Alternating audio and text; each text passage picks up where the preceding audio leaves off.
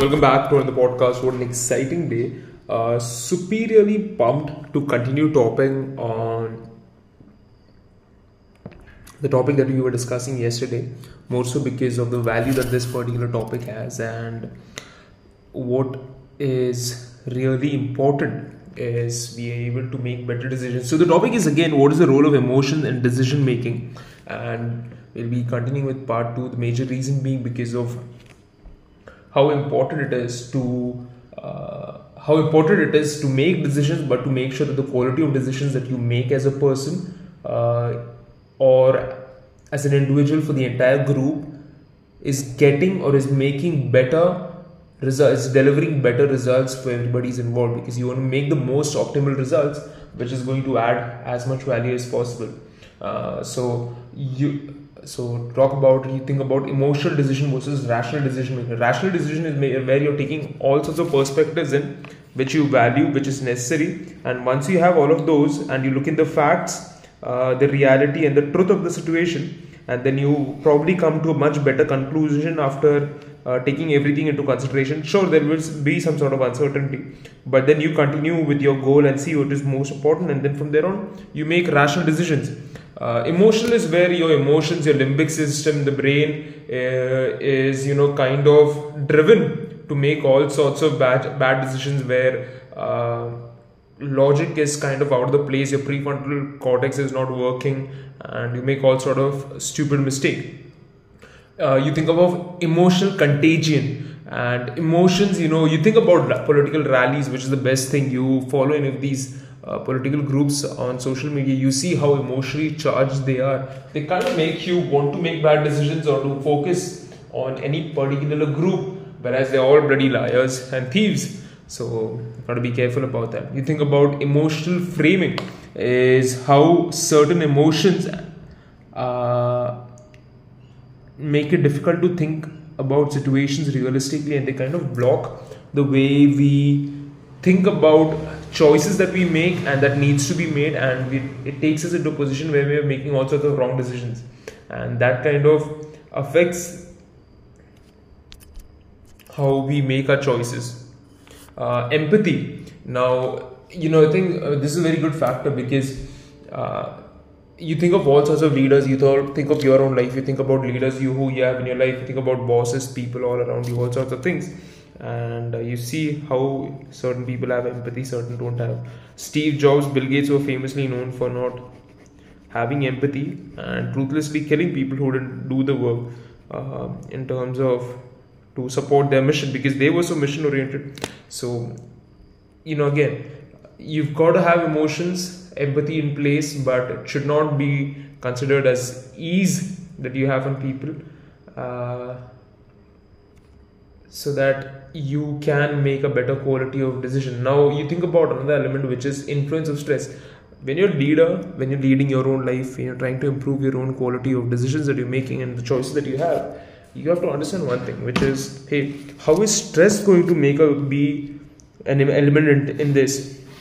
How is it that the thing that is most important, which is, hey, you are making quality decisions as a person, but how much under stress are you? Are people putting pressure on you to make a certain sort of decision? Is there a choice that you have there where you want to make a different decision? So stress by itself, whatever it is, whether it's psychological, mental, physical, they all might tend to. So the best thing with regards to stress is, I feel, is sleeping for a good time, taking a nap if possible, eating some healthy food, breathing, taking a walk, going for a good long walk. See what is most important to you, what is your value, and then just go about doing it. You think about regret aversion, which is basically in order to reduce regret, you may make a choice which is less optimal or may not be good. For example, your regret aversion may be, hey, let's eat an ice cream today, and you're thinking, okay, but then I'll have a regret, so you don't go ahead and enjoy that ice cream. So in the short run, it's bad. In the long run, you're saying, okay, am I training every day? Am I being healthy? Do I have a routine in place? Do I have my nutrition in place? And then you make that sort of choice, and that kind of helps make a better choice for you. You think about how emotional decision making in advertising and marketing kind of changes the way the dynamics of how you make decisions. Now, yeah, advertising and marketing are both different elements. Advertising is what you see, the ads that you have on the billboards, phones, your laptops, your television, newspapers, people coming out and advertising things, the big posters that you see. You see these big marketeers, malls having advertisement, and marketing is how they do it. Their method of how elements are going into the market and how decisions are made. So they target your emotions. Oh, buy land at the cheapest rate in the best society, better than anybody else. Your friends will look with awe, with wonder, and then you have made it. Prove it to your friends, to your family, that you have made it. Prove it to your society, you have made it. And that's how they get you to buy houses where they build it for rupees and they sell it to you for lakhs, which is one of the best strategies that I've seen. One of my favorites to stay away from.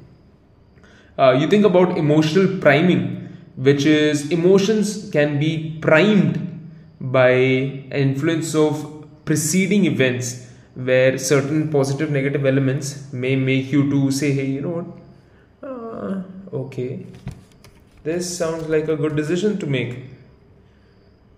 So having that sort of certain stimulus previously without your awareness can really kind of screw up the decision that you're making. And being exposed, and priming can be done by someone on purpose, just to make sure that you make a decision which is favorable to them, but in the context of it's being favorable to you. And that kind of makes a bad choice. Now you think about from a brain standpoint, which is from a neurological basis. A lot of neuroimaging studies have shown that emotional processing and decision making are interconnected within the brain. So emotionally being stimulated does activate the regions in your brain, such as your ventromedial, prefrontal cortex, and your anterior insula, which is basically your prefrontal cortex being active, and that kind of making your choices being bad, right? So you think about how can how is it that the brain, how is it that the neurons in your brain and their synapses, how they are connected to within your brain structure, and how they have neurotransmitters within them, and they are released through your synapses where they're binding to the receptors of the neighboring neuron, and how slowly your brain is being plastic and evolving and changing to make better changes, and your hormones being added to it, and along with that the lateralization of the brain, the left and right part of your brain being active, and how all of that neural network coming together and them working together, and your sensory and your motory reflection, and then the stress, the choices that you make are dependent on so many factors, the emotions that people may throw, advertisement, the biases that we discussed yesterday, all of these coming along and kind of making you make bad decision. Then that needs to be taken care of. You again, Warren Buffett has this saying, I just have to make 3 good investments every year, just 3 good decisions, and that's it. That's his work for the year. And I think that's one of the best way about saying you want to minimize the number of decisions you're making and just be relaxed about things.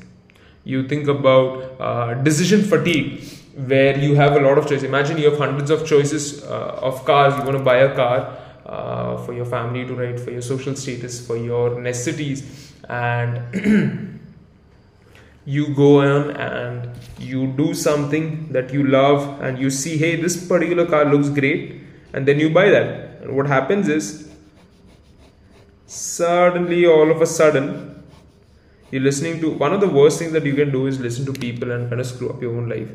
I still remember when I saw this one particular person who was 27 at that point of time, and I was probably 20 or 17 or 18. He bought this new car, and I was like, holy fuck, he's just bought such a shitty car. Now that when I'm 25, I understand why he bought such a shitty car, because that's what his reality was. People to get that socio-economic status from people, to have that small status gain quickly, you are kind of making the choice, and that's kind of one of the worst decisions that you can make as an individual. Hey, which is go and buy a shitty car. No, that's not what I'm trying to say. But the decision making, his decision to go buy a car which was not the best, but just buying it for the sake of buying it, and just not adapting to situations very well.